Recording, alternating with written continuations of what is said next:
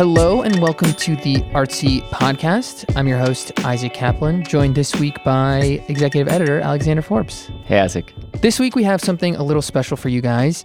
Alex was recently on a panel where he discussed art market regulation. I promise it's actually very exciting. Alex, can you maybe tell us a little bit about what the panel was there to discuss and what role you played on it? Yeah, so I moderated a panel at the Art Business Conference in April. The conversation centered around art market regulation, but more specifically, a set of principles and best practices that Art Basel recently rolled out. They announced it in November, but it went into effect for selection for the Miami show, which is this coming December. And looking at how an organization like Art Basel that has some 500 galleries based in 126 cities around the globe attempts to self-regulate or provide some guidelines for the members that take place. So Nora Horowitz, the Director Americas of Art Basel, presented those guidelines, and then I was joined by Elizabeth Szancer, who's a notable art advisor, clients including Ronald Lauder and Stefania Bortolami, a prominent gallerist here in New York, as well as Jo Laird,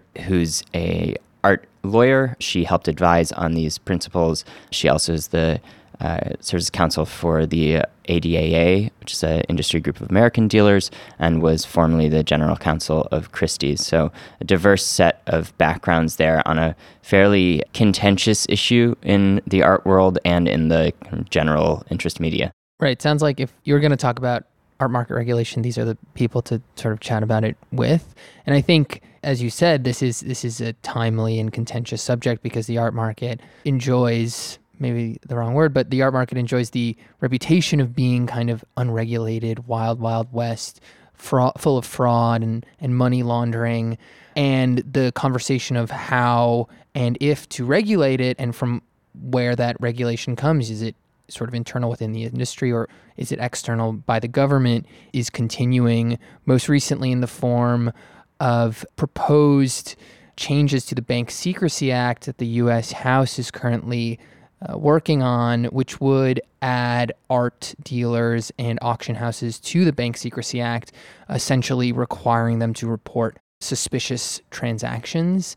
And this is the kind of regulation that the art market has long tried to avoid through self-policing. And obviously, it's a long way from what gets drafted in a House committee to law, but this is all just to say that this conversation continues to be extremely timely, and it wouldn't surprise me if, in lobbying against maybe these regulations, people point to sort of the self-regulation steps being taken by something like these initiatives through Art Basel. So there have been an upswell of these kinds of initiatives in recent years, one responding to the more litigious environment. There are more lawsuits that are happening that are relating to art that are garnering headlines, and public interest that, the art market is an easy place to beat up on. It's a place where phenomenally wealthy people transact in fairly opaque ways. There's been an interest from the industry in trying to start these initiatives to prevent the government from imposing regulation that might get it wrong and thus negatively affect the outcomes for the industry as a whole. I think if you look at some of the reactions from the kinds of people that were sitting at the Art Business Conference, they would be not dissimilar to the kind of reactions that you saw from the tech community after the Facebook Cambridge Analytica congressional hearings. It's still just not very well understood, the art market. In defense of people who get outraged, you have something like the 1MDB scandal, where Joe Low is basically just straight up laundering money stolen from the Malaysian government by buying paintings and then taking out loans on those works. And that loaned money was clean. Oh, totally. That's not to say that those things aren't happening. There's a ton of that. We can't say exactly unclear how much of that stuff is happening. But I think the interest in creating these kinds of initiatives is to say, on the one hand, those are outliers by and large, particularly within a certain core group of the market.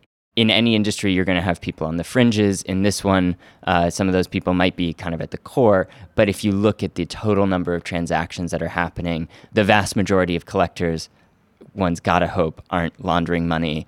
And the vast majority of dealers aren't selling fakes or swindling their artists. And so I think these kinds of initiatives are, one, to protect the trade and to try to create some more transparent standards and educate people on what those are. And I think it's worth distinguishing between something like the Bank Secrecy Act, which is meant to prevent money laundering, and, these more internal regulations, which, at least to my understanding, often are aimed at sort of the more banal but arguably more prevalent kind of fraud, for lack of a better word, where like someone sells a painting they don't have good title to, or it is a fake or something like that. And rarely will that result in like a Department of Justice investigation, but it does sort of undermine the integrity of the market. So that said, I think this is a good segue, Alex. Like, what actually is in these Art Basel self-policing guidelines? You're absolutely right. So the main thrust of these regulations are aimed at things that, primarily hurt artists more than anybody else. One of the key points is about paying your artists on time, which sounds pretty elementary and in some respects is. But as Stefania points out on the panel, one of the hardest things as a young gallerist is you get all this money in, but then you have to pay for your fair booths. You have to pay 50% of the money back to your artist. And so it's easy to get sideways and, fall down a slippery slope of mismanaged finances.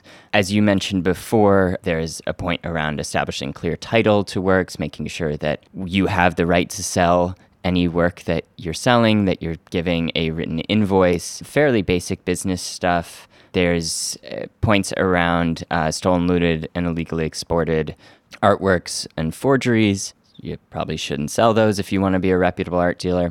And then there's a second section that has more to do with actual criminal complaints. So one of the points of doing this from Art Basel's perspective was to uphold also just the integrity of the fair as a brand and create trust within their marketplace.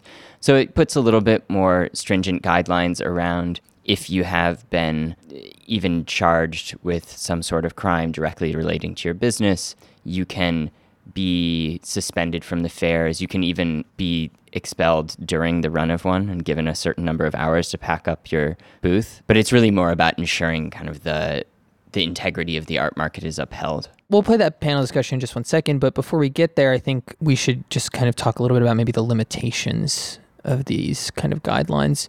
What are some of the outstanding questions left unanswered, and maybe where do these self-policing regulations fall short? I think the most obvious one is that Art Basel is a group of 500 dealers in 120 cities. That sounds like a lot, but those are probably the ones most likely to follow these guidelines already. These are kind of a statement of truth, of best practices that are already happening within their three fairs walls, by and large. Now, we might see that there are a drop-off of dealers that weren't doing this, or, who knows what happens. And there are certainly galleries that have bad reputations in terms of paying their artists on time.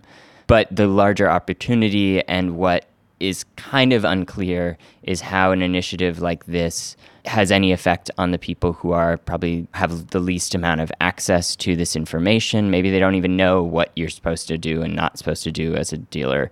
Elizabeth talks about, as a member of the Association for Professional Art Advisors, similarly within her field, that there's a lot of ambiguity and that some people just don't know, either on the client side or on the advisor side, what's expected of people. We haven't figured out a good way to do as an industry is to create that knowledge sharing, that opportunity for education, and a wider enforcement that has bite.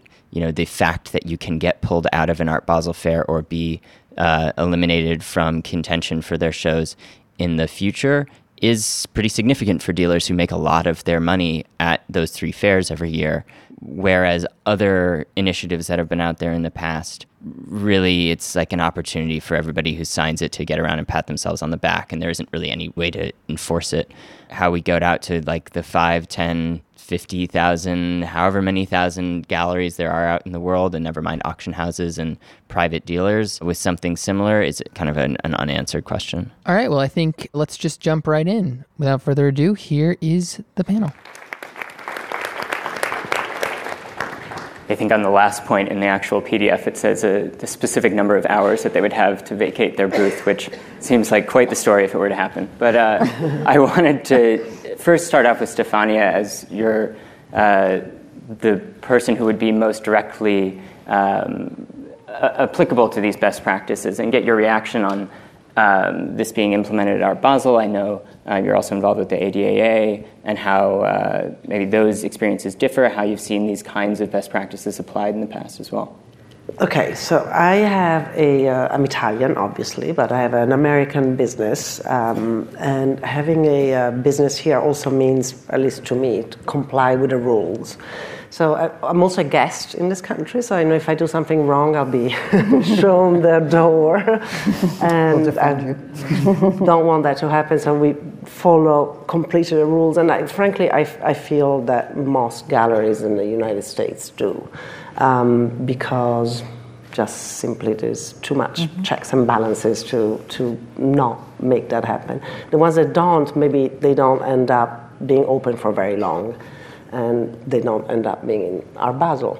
Having said that, I think it's very important. I'm part of one of the committees of the ADAA, and when we look at galleries to admit to membership, we talk about especially the relationship with consignors, what criminal, or if you had any criminal complaint against the gallery, if they pay the artists, if they pay the vendors, what the general behavior, and I think that's extremely important as a business. We have to be. We want the art business to flourish, and I think the more people misbehave, the worse it will become. Mm-hmm. And Jo, having worked on both, I'm curious, particularly with the Art Basel initiative being global, the added complexities that added in, any kind of key takeaways from that process, and understanding how to expand something from the ADAA regulations that you'd work on in a specifically American context to a more global context for the trade. Well, it was different in a lot of ways, but first of all, I think it's important to point out how they are the same. Both codes really talk about issues that are fundamental, that are truths that ought to be self-evident. You don't sell things if you think they're fake. You don't sell things if you aren't authorized to sell them. The things that ought to be the basis of every gallery.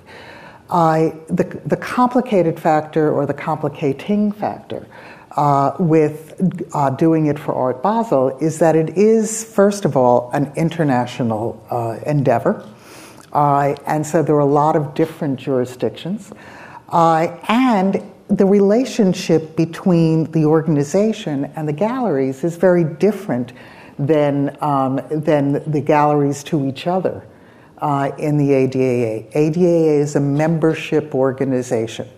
Everybody is there for the purpose of essentially promoting the best practices and being seen as a gallery that promotes the best practices.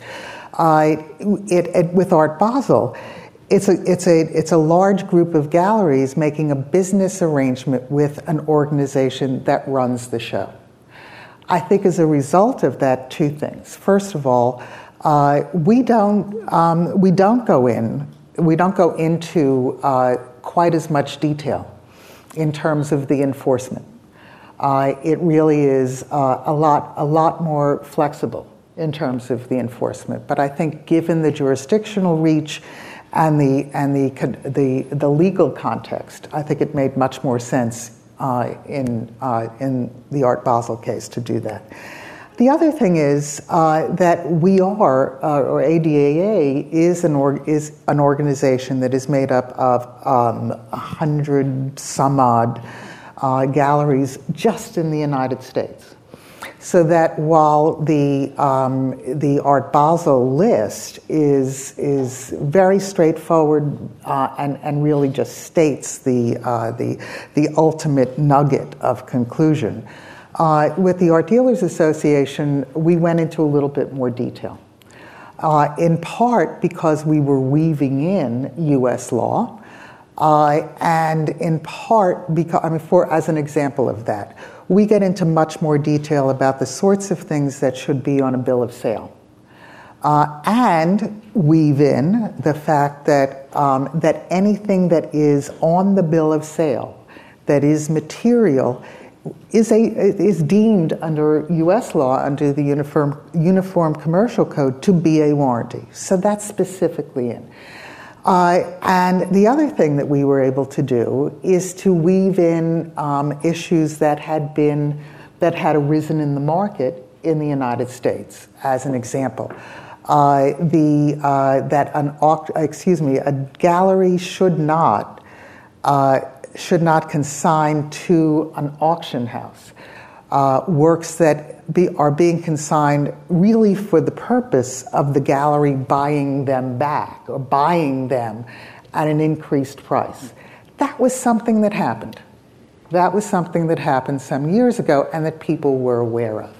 We say in another section, if another member comes to you at the fair or otherwise and says there may be an issue with this work of art, that a member is supposed to respond, welcome the information. That is, they're not supposed to just shut them off. That happened, and where questions were raised about a work of art that was at the Knoedler Gallery during an ADAA art show. So these are things that if anybody in the U.S., any U.S. collector looks at it, they say, okay, those guys know. Also the flexibility, and then I will be quiet, the flexibility of the enforcement process really does give us the ability to step in before or even without a criminal issue. When it became clear that the gallery who had consigned things to Christie's in order to bid them up had engaged in that practice, the association was able to move and to effectively ask the gallery to leave. Of course, the same thing happened with the Knoedler Gallery. It's far from the first effort, as we've been talking about a couple of them, but there was also last year the Responsible Art Market Initiative that involved a number of actors across the industry. I think in 2012 there were the Basel Institute of Governance Art Trade Guidelines. One of the most common criticisms that has been put forth against these kinds of initiatives is that there isn't that much bite to them. It's an opportunity for us all to get together, pat ourselves on the back, and say that we're the good ones. But how important, from your perspective, or from the perspective of Art Basel, is it that these kinds of regulations have bite to them, that there are consequences? And I guess across the panel would be curious to hear how enforcement can be taken forth a bit more and I guess pull back on some of those criticisms. Yeah, I can address, the most fundamental aspect of it. I think, our hope is that it has bite, especially with regard to the criminal items under consideration. And I think a large part of our thinking there is that in the end, the gallerists that serve on our selection committees are there because they're Stefania's colleagues, and these are people that work night and day to build up programs of artists on the primary market that have gone in depth working with artist estates, et cetera, on the secondary market, and that's their core competence. And with regard to issues around money laundering or dealing in fraudulent items, there's a separate mode of legal expertise that's truly required, and frankly, it's above and beyond the core competence of what our dealer network is. So in those instances, as I spelled out in the end, we have every ability to withhold admission to certain galleries, and should we become aware of them, and such a process is adjourned over the course of one of our shows, we can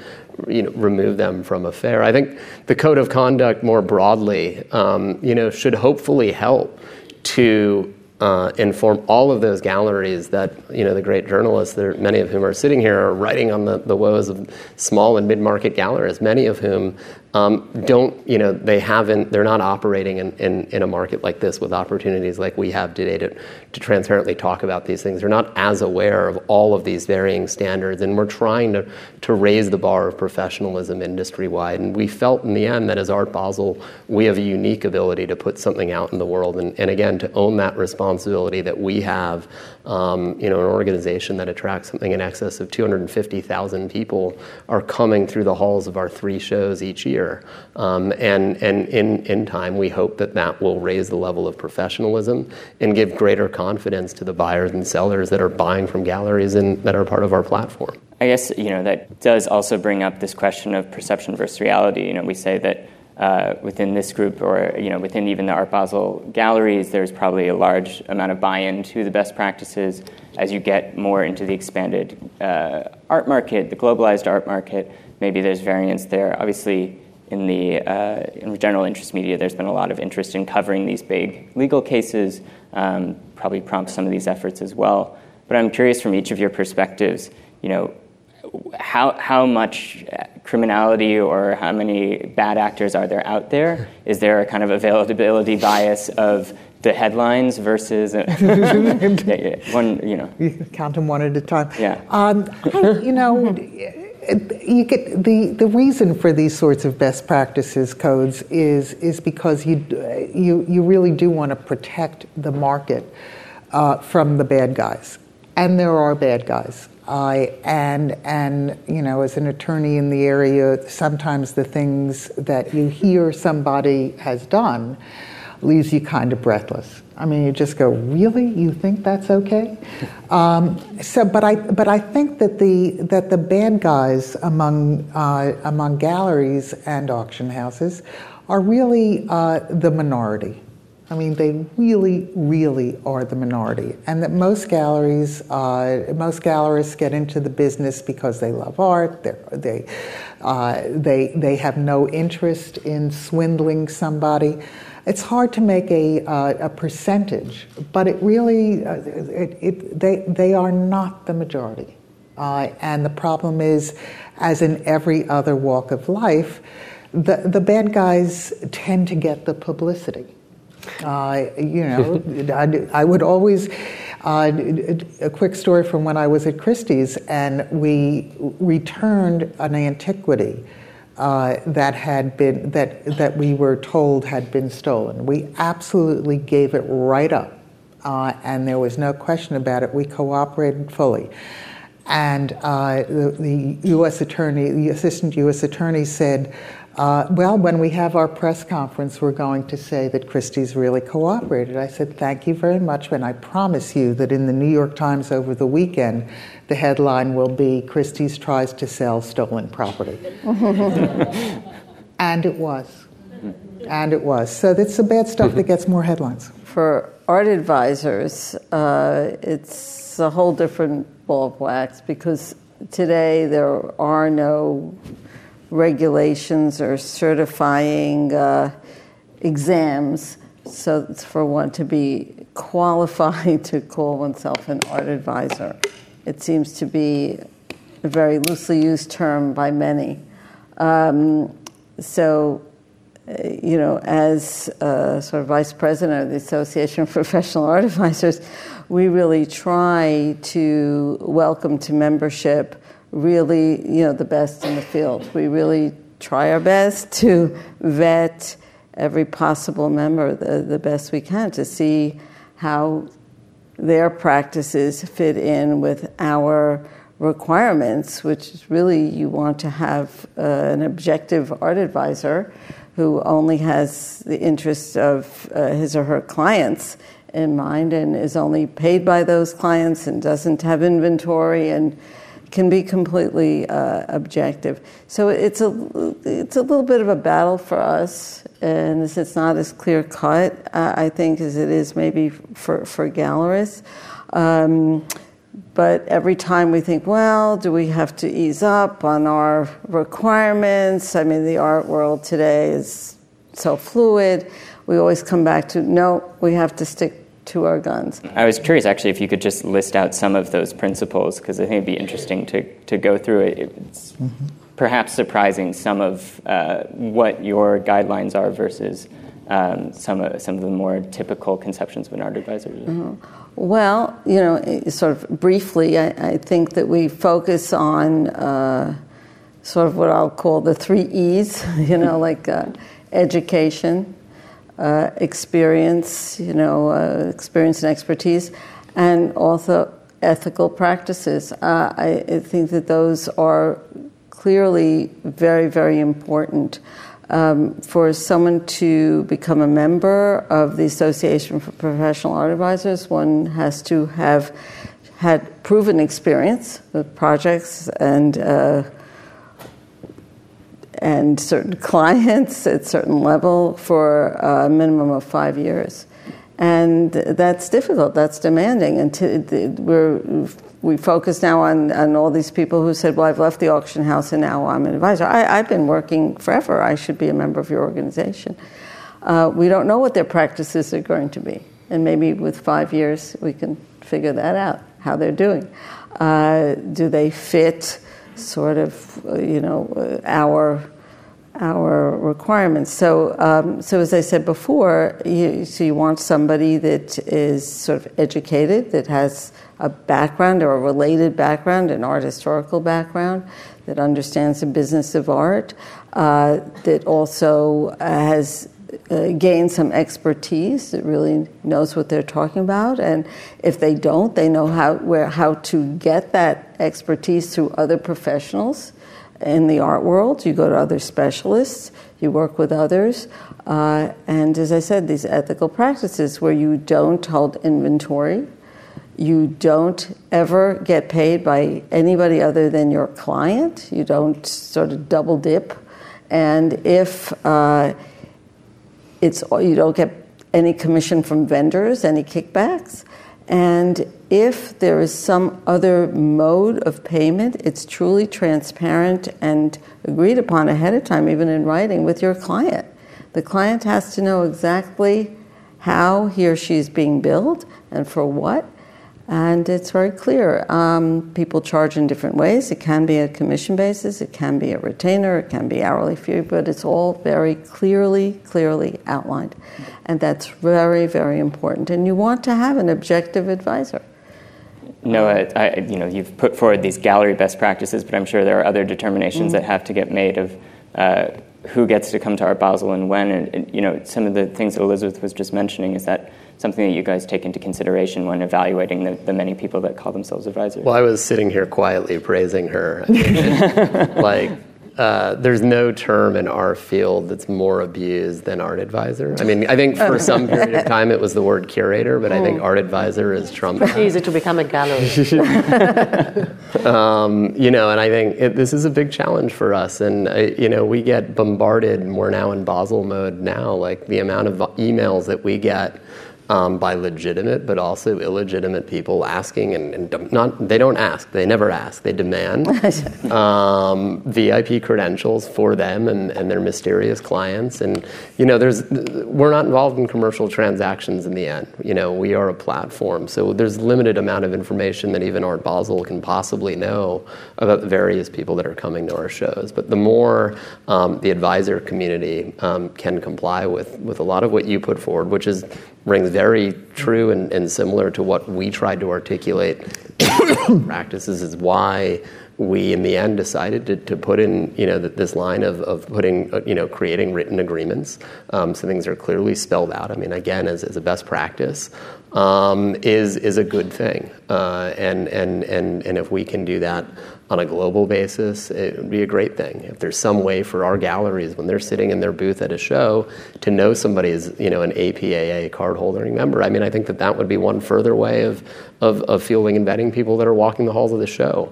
Young galleries, we were just in Hong Kong for our show in Asia. A young gallery from Taiwan or Indonesia has no idea who a really great New York art advisor. They have no clue. They have no ability.